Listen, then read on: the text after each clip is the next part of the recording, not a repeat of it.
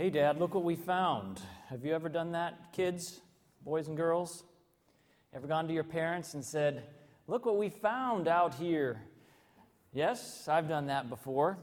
But when the 10 sons of Jacob came to him with what they had found, Jacob knew immediately what they were talking about.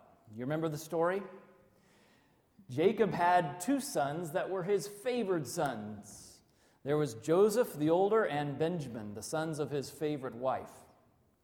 And as they got older, there was, predictably, in such a family, sibling rivalries and disagreements and jealousies and competition. And as one day Jacob gave his son Joseph a special garment. What was it called? Coat of many colors. That's right, a multicolored garment, which must have been sort of like a very, very unusual gift for a young boy to have. And there Joseph would be running around the family compound with his special coat standing out from all the rest. And that didn't help the jealousies or envies, did it? And then Jacob sent his sons off to a far country to graze their crops. And eventually Joseph was sent off to check on their well-being and to send them some provisions. And you remember what happened? The 10 brothers said, here comes that dreamer. This is our chance to get rid of him. And so they threw him into a pit first and eventually sold him to a bunch of traders that were on their way to Egypt. And Joseph, the favored son of a wealthy patriarch, became a young slave in a foreign country. Well, they had to have some closure to this. I don't know why they felt burdened, probably because they knew the truth. Instead of just allowing their father to think that Joseph was just missing and go into his own investigation, they brought back this coat dipped in a goat's blood, and they showed it to their father and said, Father, look at what we found. And immediately, when Jacob saw that coat of many colors, mangled and torn and bloodied, immediately he knew the awful truth. Except it wasn't the awful truth. But immediately he thought he knew that Joseph was dead. Jacob had been deceived by his 10 sons. And yet we find that Jacob was only receiving what he himself had given. Jacob himself had been a great deceiver. You remember the story? And we'll look at that in just a minute. First of all, I'd like for you to turn in your Bibles, or you can just read off the screen actually, Exodus chapter 20, verses 5 and 6. This is in the 10 Commandments, and it describes a part of the character of God. He doesn't want to have, he can't have others involved in our hearts if he's going to be on the throne of our hearts. We can't serve 2 masters. And he says, I'm a jealous God, visiting the iniquity of the fathers on the children to the 3rd and 4th generations of those that hate me, but showing steadfast love to thousands of those who love me and keep my commandments.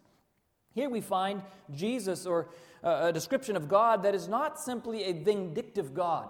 It's not that God is going to punish somebody for something their parents or grandparents or great-great-grandparents did. That's not what God is trying to say here. In fact, we can read elsewhere in the Bible, particularly in the book of Ezekiel, we talk about how a person is punished for his own sins, not somebody else's sins. That's a principle that God has put in place. When we're talking about, at least when we're talking about the punishment of eternal death, the eventual punishment of the wicked, it's only for our own choices. But do you realize that there are consequences to our decisions that are far-reaching, even extending down into our family tree? If we were to figure that our decisions will extend to 3 or 4 generations, that means the decisions that I make today, that most of you make today, will continue to have repercussions down through about the year 2300 or so. We're going to continue to have generations following us, not because they are doomed by our decisions, but because they're influenced by our decisions. And what we see, if we were to do some research and to look into the family line of Jacob. Now, I know this is going to be a little small for some of you sitting far back, but at the top here we have Hagar. Excuse me, sorry. At the top here we have Hagar and Sarah and Abraham, and of course Ishmael is cut off from the family. He's not the favored son. But you remember, it's all started out with Abraham lying. You remember that? Abraham lied twice about Sarah being his sister. Actually, it was half true, but it wasn't completely true. And he was being deceptive. Then we have Isaac, who was the favored son, and Isaac and Rebekah were married. Isaac also lies. In fact, you can read in Genesis 27 that many lies went back and forth between Isaac and Rebekah. Rebekah was, in fact, lied to her father Laban. Remember, they hid those images they stole from Laban's household. There was deceit practiced in the household of Isaac. And Isaac also had a favored son and a cut-off son, Jacob being the favored, Esau being the cut-off. And Jacob himself was a liar too. You remember what happened when he wanted to get the birthright? Well, he thought it was honestly his because he had traded it with Esau for a mess of pottage. But he wanted that birthright that he knew his father was about to give to Esau. And so he went, and you remember what he did? He covered his arms with animal skins because his brother was very hairy. I don't know if he was that hairy, but anyway, and he covered his neck with animal skins, and then he went, and I suppose he put on his best impersonation of Esau's voice, and he tricked his father into giving him the eldest son's birthright. Jacob was a deceiver. Is it any wonder then that Jacob himself now is holding a coat which symbolizes deception? A coat which is a lie. A lie because the 10 sons of Jacob all knew that they had not killed, or that Joseph was not dead, that he had not been killed by a wild animal, but they had sold him into slavery in Egypt. Perhaps one of the most remarkable parts of this story, and it goes along a little bit with our children's story today. Perhaps the most remarkable part is that 30 years passed or more, however many years it was, and those 10 sons kept this a secret. That's pretty remarkable. I think it was Benjamin Franklin once that said that 3 people can keep a secret as long as 2 of them are dead. And imagine that 10 sons knew their brother's destiny. They knew what had happened to him. And years went by, and they never let the secret spill. It's pretty remarkable, and it's a pretty remarkable testimony as to how deeply ingrained the practice of deception had become in the family of Jacob. I think this is what Jesus is talking about, what God is talking about when he says the sins of the fathers are visited upon the children into the 3rd and 4th generation. It is not so much that God holds us accountable and we will be punished in the end for our grandparents' sins, as much as it is that we learn. We learn from those who have gone before us. We learn from our family members. You see 3 things that are current in all the generations here. You find deception, we've talked about. You find that there is a favored child in each generation, and you find that there is sibling rivalry. These are all things they learned from the previous generation. If we were to look a little further at another genealogy, if we were to look at the genealogy of David, and once again, we're remembering how he was born. He was a son of Jesse. And David at one time was known as a man after God's own heart. Remember that? But David had some problems. David had eventually become one who committed adultery and murder, and it seems as though he had a weakness for sexual sin. We find here that David had a number of children. Well, first of all, he had a number of wives, right? Michal, Abigail, Ahinoam. Well, I won't try to read all of them here. But the one who had been the wife of Uriah, who he killed, was Bathsheba.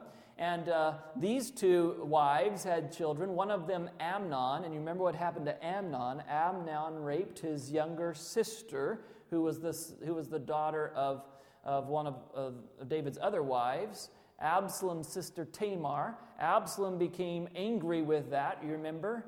And Absalom murdered his own brother Amnon. And here we find the exact same sins Absalom is guilty of were first the sins of David. You notice that? Finally, we have Solomon being born of Bathsheba, and Solomon himself had problems similar to David's. He had 700 wives and 300 concubines. He had some addictions, we might say. And where did he get those? I'm not trying to say that he didn't have decisions to make, but you understand that there's a pattern here in the family of David. And Solomon would have his own sons, Jeroboam and Rehoboam, and Rehoboam would also have a heart evil against God. He would have 18 wives and 60 concubines, and it was perhaps the weaknesses of the parents that led to the weaknesses of the children that led to the division of Israel between a northern and a southern kingdom, the kingdom of Israel and the kingdom of Judah. Do you understand what I'm saying here? There's a familial trait that is passed on as these families go on, and as boys and girls, young men and young women learn the traits of their parents. You know, some time ago we had a message called 2/3 Blessed. You remember that? Where we talked about emotional health. And the fact is that too often we as Christians, we fail to allow God access to the parts of our hearts that we have segregated out as simply being who we are. We don't think this is part of our spiritual well-being. We know God has domain over our spiritual portion of our life. But we try to segregate our life and compartmentalize our life and allow God to give us, or allow God permission to help us with our spiritual well-being, but not so much often with our emotional well-being or with our physical well-being. We actually draw lines and say, God, you can have this much of me, but you can't have this part of me. That's a dangerous thing, and I'm not suggesting here that Christians do that intentionally. I think it's unconsciously, right? I'm not suggesting that we actually say, God, you don't have. But I hear it. I hear it. I hear it in the form of excuses. I hear it in the form of excuses like, well, that's just the way I am. That's the way I've always been. That's my style of communications or of relationships. That's the way I grew up. This is the way my family is. You understand what I'm saying? And if we're going to be completely discipled in the family of God, if we're going to be restored to the image of God, we have to recognize that we are not just spiritual beings, we're not just physical beings, we're not just emotional beings, but we're all of the above. God made us in His image in this way, and the only way we can be restored is if we allow God to restore us in all of the areas of our lives. And if you didn't hear that sermon on 2/3 Blessed, I'd recommend you either go on the website of www.daltonadventist.org and listen to it there, or get a CD, because it's an important, foundation for what we're talking about today. The fact is that emotionally healthy people understand how their past affects their ability to love Christ and others. The past does enter into our understanding and our discipling as we become disciples of Jesus. We also notice that emotionally healthy people realize from Scripture and life that an intricate, complex relationship exists between the kind of person they are today and their past. We did not come to be who we are today simply out of a vacuum. We all were a product to one degree or another of the decisions we've made, yes, but of the environments we grew up in as well. The people that we watched, the people that we learned from, the events that helped to shape our lives, they have helped determine who we are today. And we have to recognize this if we're going to be able to move forward and move past some of the weaknesses that we have inherited from others. Emotionally healthy people recognize that though numerous forces shape us, the family we grew up in is a primary influence as to who we are today. Now, this is usually in very subconscious ways, but the very mannerisms we have, the way we think, the way we relate, the way we deal with conflict, the way we communicate, all of these things, especially in dealing with people, which is what life is all about, these are largely shaped by the families we grew up in. Now, I'm not asking here for us to be critical of our families. I'm not asking us to say, well, I came from a terrible family because they had this, and this mistakes. Listen, the fact is, we've all come into a broken world, amen? We've all come into homes as good or as bad, as well-meaning or as disgraceful as they may have been. We've all come into a world, into families that have weaknesses. And so I'm not here to say we should disparage our families or our past, and that's not my point at all. My point is that while we value our families for the strengths that they have, because all have had some, I think, while we value our families and our past for the strengths that we can find there, we also have to come face to face with the weaknesses as well. Not so that we can condemn them, not maybe even so that we can help them, but particularly so that we can help ourselves. You understand what I'm saying? Particularly so that we can grow beyond those weaknesses. Now, some of you may have been like me. Perhaps you, as a young person, maybe especially as a teenager, when you think you know everything, or at least I think I probably thought I knew most everything or had things figured out. I remember my dad telling me when I was a kid, he said, when I was in 8th grade, I thought I knew a lot. When I graduated from high school, I thought I knew everything. And when I graduated from college, I realized I knew nothing. And there's a little bit of there's sort of a pattern the lives take in a certain way, right? As a teenager, I probably thought I knew most of what I needed to know, and I found it very easy, as I think some other teenagers do, to criticize my parents, to say, my parents do this, my dad does this way, the way they relate is this way, and intrinsic in what I was saying as I criticized my family was the assumption that when I became an adult, I would be different. I wouldn't do those things. And I'm thankful by the grace of God, I don't have to. But the reality is, if I examine myself, I see that more often than not, I've simply become the person that I had modeled for me. You understand what I'm saying?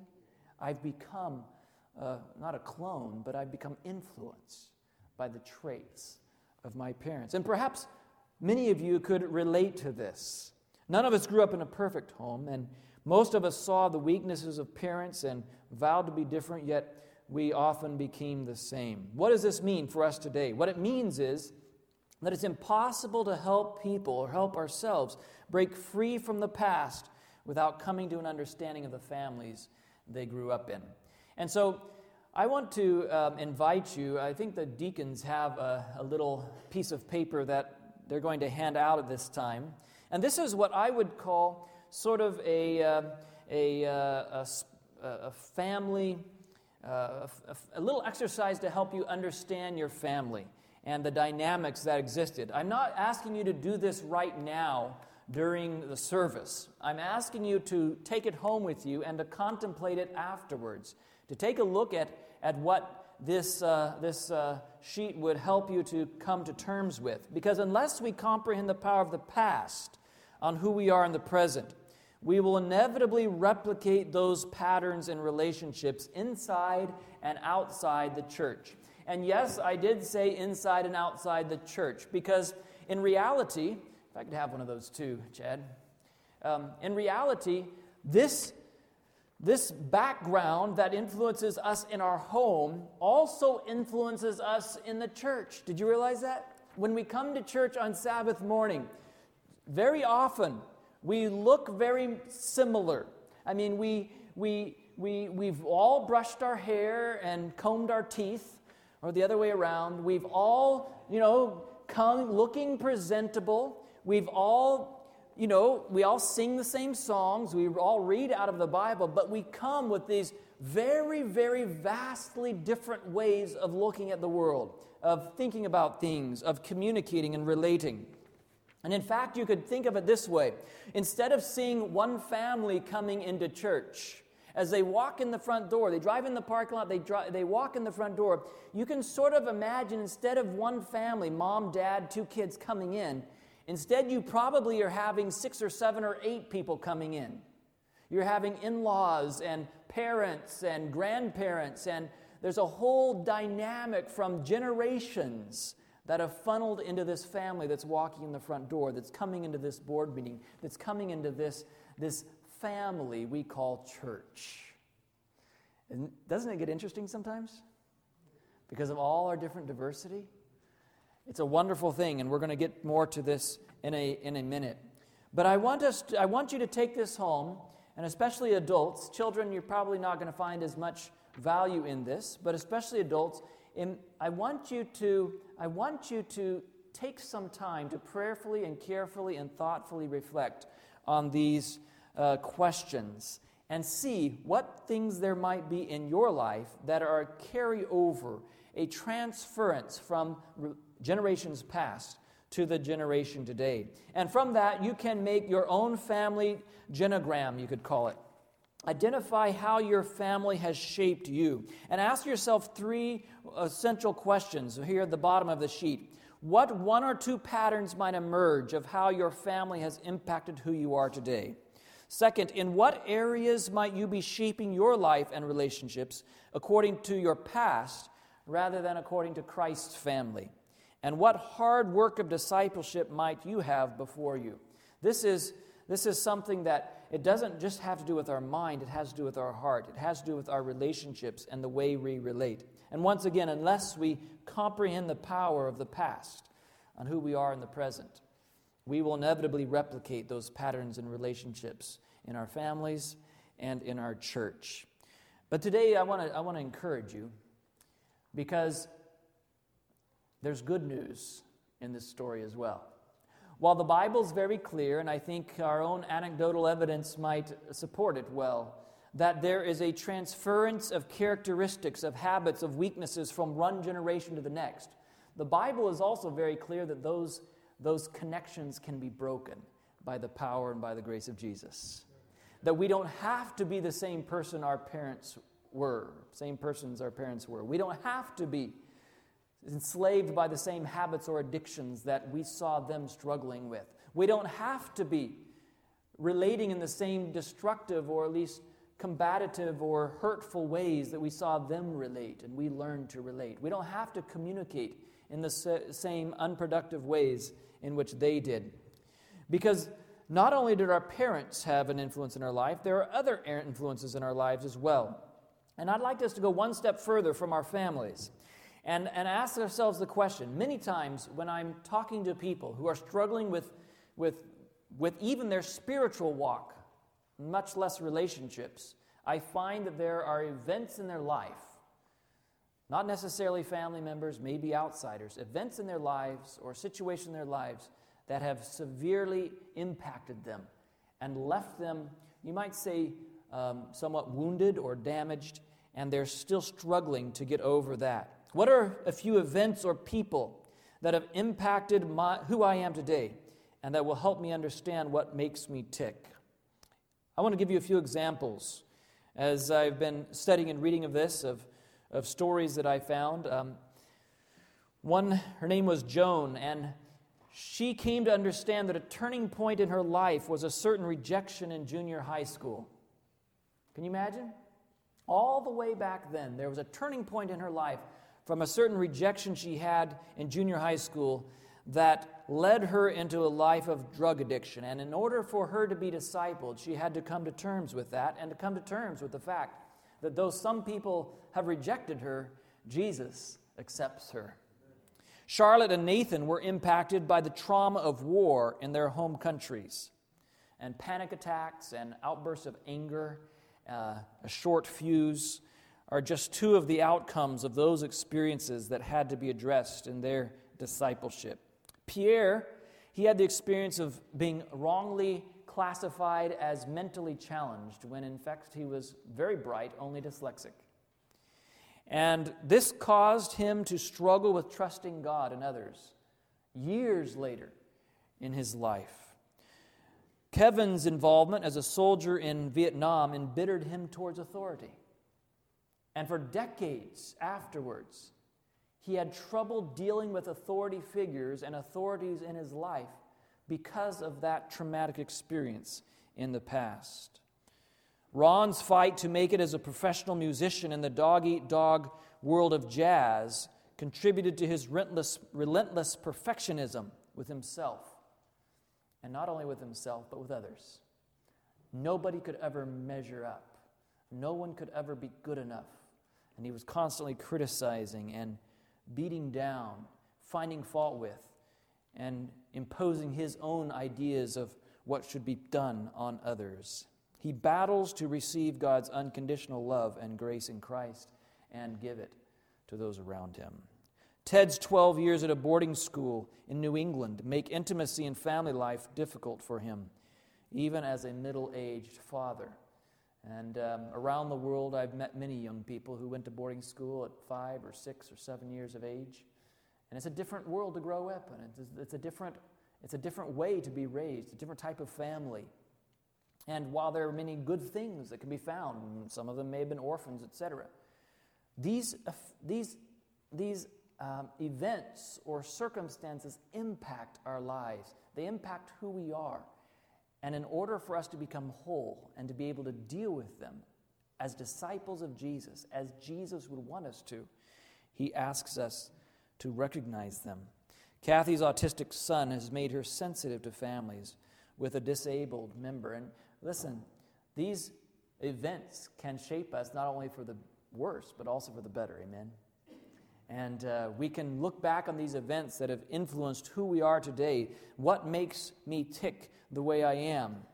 But a critical part of growing into maturity in Christ needs to include addressing those issues from our past and how they impact who we are in the present, both positively and negatively. So the first is to sort of make a genogram of our family and see how the family, the home we grew up in, impacted us. And maybe some of us were impacted more one way or another by our homes. It's okay. The point is, we have to remember as we do this, Jesus accepts us just the way we are today. Amen? We can't change who we are. We can't change the past, but we can learn from it. We can refuse to be enslaved by it. We can break the link to the next generation by learning and allowing God to help us. The second is to discern other influences in our lives. And the third is my favorite. It's to be born into a new family. And I'd like for us to turn to our scripture today of John chapter 3. John chapter 3, this is a well-known passage for us today.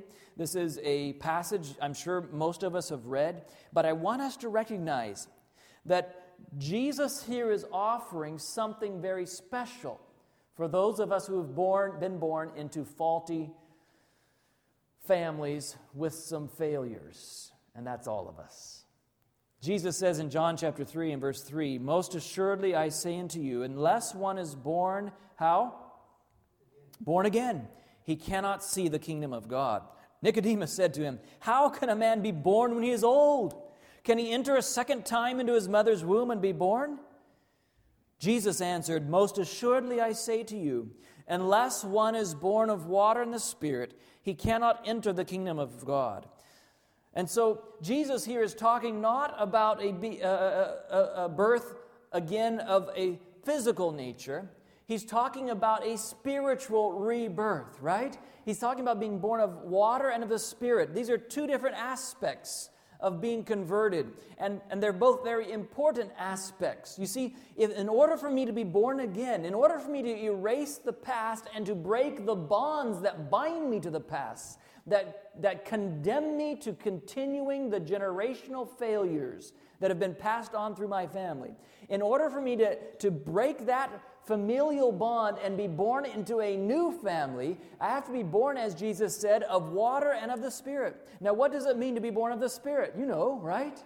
It means that God, through His Spirit, through the power of His Spirit, something we can never completely understand. It's like the wind. We see it blowing in the trees, but we don't know where it came from or where it's going. We can't understand all of its workings, but we know it when we see it, when we experience it. The Holy Spirit changes our hearts. And that's an amazing, amazing experience. It's the greatest miracle I present to you, the greatest creative miracle that God ever performs. Second to none, that this old heart, this carnal nature, can have God, the God of the universe, the Creator God, speak new life into it so that I don't have to live the life I used to live. I don't have to have the weaknesses that I inherited from my parents. I don't have to have the same sins that I saw in my genealogy repeated in my kids and grandkids and great-grandkids. That is a miracle of divine grace, and the Spirit is promised to do that. That is what it means to be born again of the Spirit. Notice with me back in Ezekiel chapter 36 and verse 26. Ezekiel chapter 36 and verse 26. In fact, we'll read verses 25 and 26 as well as 27. Ezekiel chapter 36, Old Testament, near the end of the Old Testament, just before the book of Daniel. When you're there, you can say amen. Ezekiel chapter 36 and verse 26, verse 25. Then will I sprinkle clean water on you, and you will be clean. I will cleanse you from all your filthiness and from your idols. I will give you a new heart and put a new spirit within you. I will take the heart of stone out of your flesh and give you a heart of flesh. I will put my spirit within you and cause you to walk in my statutes, and you will keep my judgments and do them. I would present to you this morning, beloved, that this is what it means to be born of the Spirit. It means to have the Spirit recreate in us a new heart. To have that Spirit not only taking the old stony heart out and giving us a heart of flesh, but living in us and indwelling in us and empowering us to walk in the ways of heaven. But we all know that while forgiveness may be instantaneous, while God's forgiveness is as soon as we confess our sins, He is faithful and just to forgive us our sins and to cleanse us from all unrighteousness. Amen? While we know that God forgives us our sins, we also recognize that He does not usually erase in an instant all of the results of our choices in the past. He forgives us, but He does not necessarily undo the natural workings of cause and effect that have shaped us emotionally, shaped us into who we are. And that's why, as we are born again by the Spirit, we also have a responsibility to open our hearts, our emotional side, our relationships, the way we deal with others in our homes, in our church family.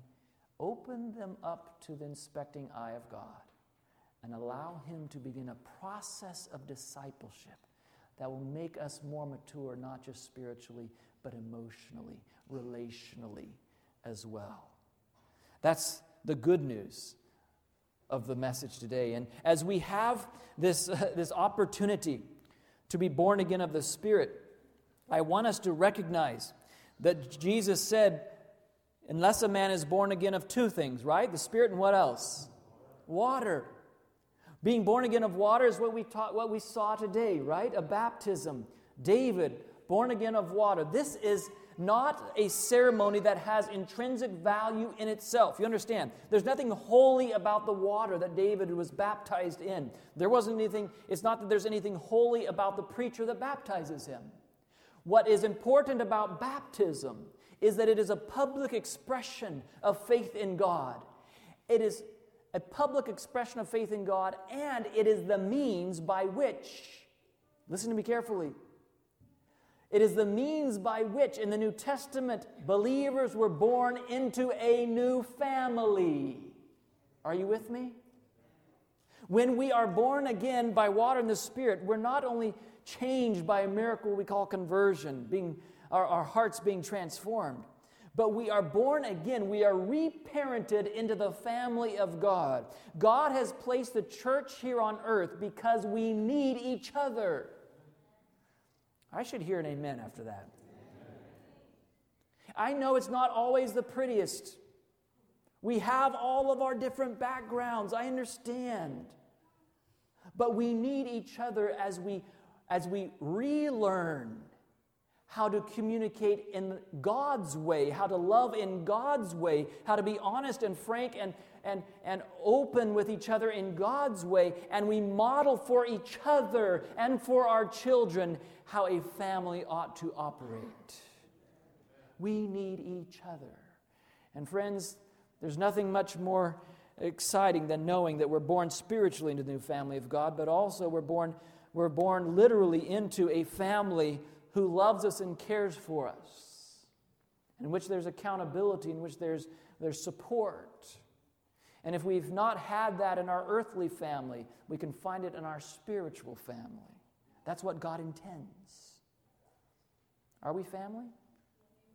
We ought to be. We really ought to be. The New Testament describes Christians becoming a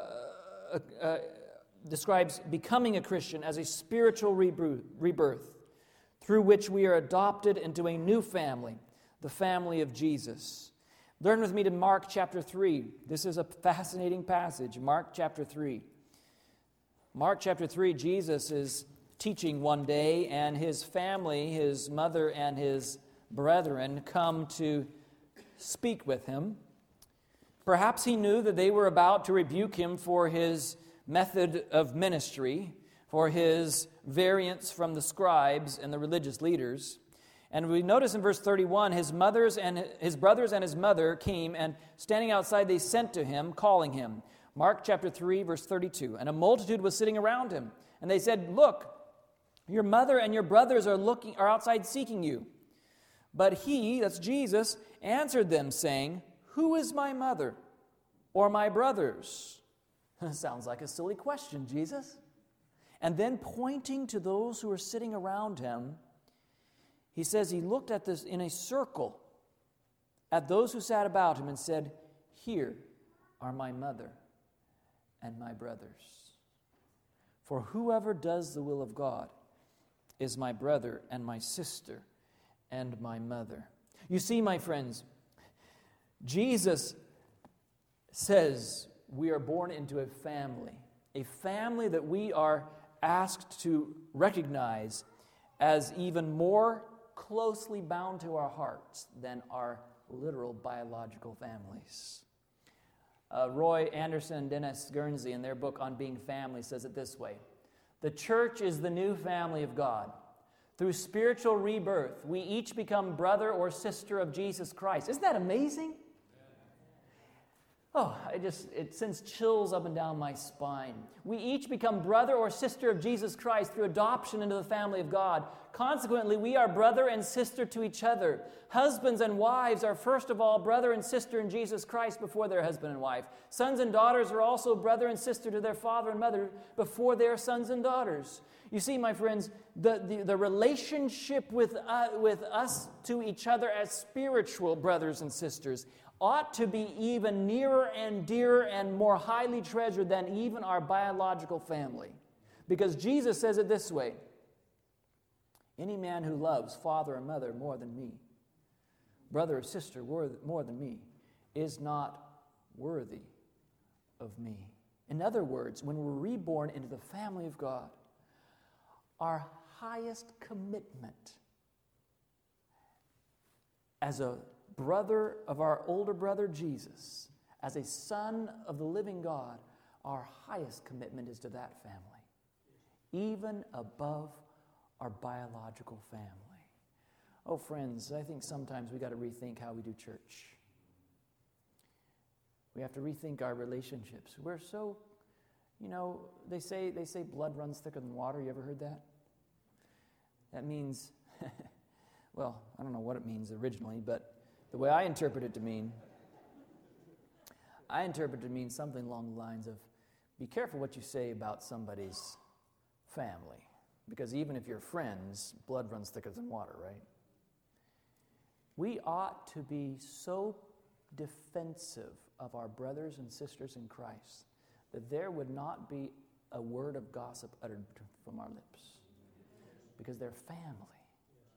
And it doesn't matter the weaknesses, it doesn't matter their backgrounds, it doesn't matter their wounds and bruises from the battles they've been in and the events they've been a part of and the biological families. Listen, we are family. And the family of Christ ought to be tighter than any human family, because our first commitment is to Him. And I'll tell you this right now. If you're not tight like that with your brothers and sisters in the church, you are not tight like that with Jesus. No one can love Jesus supremely and others as themselves, as He's asked them to, and be destructive of other people in their relationships. And that's why God calls us higher. God calls us to discipleship that is painful at times, that means work at times, but requires us to be honest with ourselves and honest with our past, and allow God to disciple us, to heal us, and to make us the people He wants us to be. And so, I believe that God here is calling us higher. The critical factor that most significantly determines my identity as a Christian, my new identity as a Christian, is not the blood of my biological family, but the blood of Jesus. We are given a new name, a new inheritance of freedom and glory and hope, resources 100-fold, a new power of the Holy Spirit to live in this new life as a new person. We become partakers of the divine nature, 2 Peter chapter 1 and verse 4 tells us, able to enjoy the absolute security and stability and freedom and intimacy and confidence in prayer of children in God's family. There exists a new dynamic within me of the life that God places inside me as I grow in Him. And so God gives me this opportunity to become a part of the children of the family of God. He gives me a chance to be reparented, as it were, to be reborn in a new family, in a new home, the family of God. What a privilege that is as believers in Jesus. Why isn't this happening? Perhaps because, as I mentioned, while God forgives the past, He doesn't always erase the natural effects. And that takes some time. It takes some healing. And we understand that. And we understand that in our own situation. We ought to be more understanding of it in others' situations. Amen? We understand that we don't get over the baggage of our past at the snap of a finger. God forgives it. Praise God. We come to Him with full confidence as a child of the King. But we recognize that we need His continued help to overcome some of those weaknesses. We recognize that.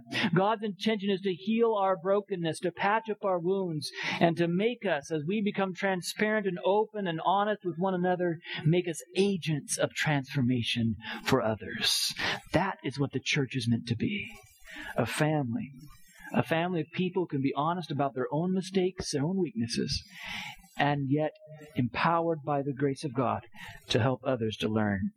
Discipleship must include honest reflection on both the positive and negative impact of our family and other major influences in our lives. I want that experience. How about you?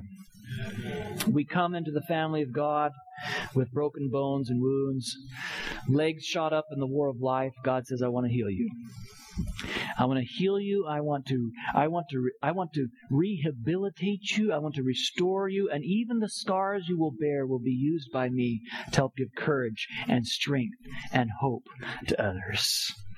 In fact, Paul says it, I think it's 2 Corinthians, 1st chapter, he says, the trials and the troubles we go through, God allows so that we can help others who go through trials of any sort. In other words, no matter what you've been through in your past, no matter what your background might be, I believe God has a special purpose for you and a plan for you.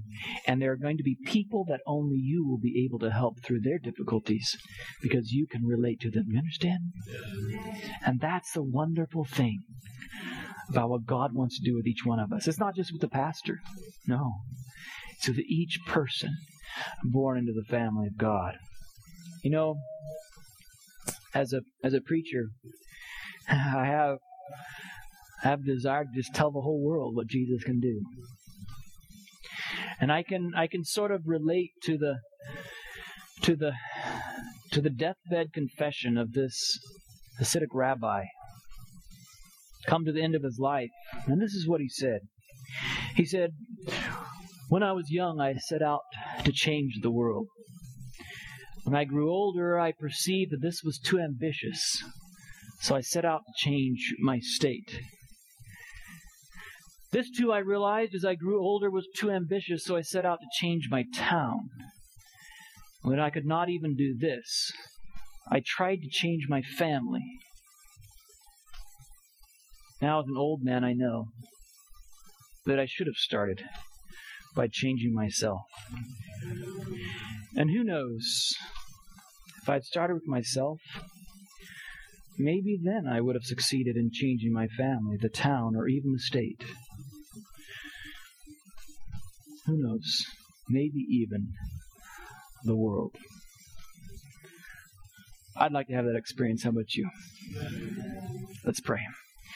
Father in heaven, today we recognize we're broken people from a broken past.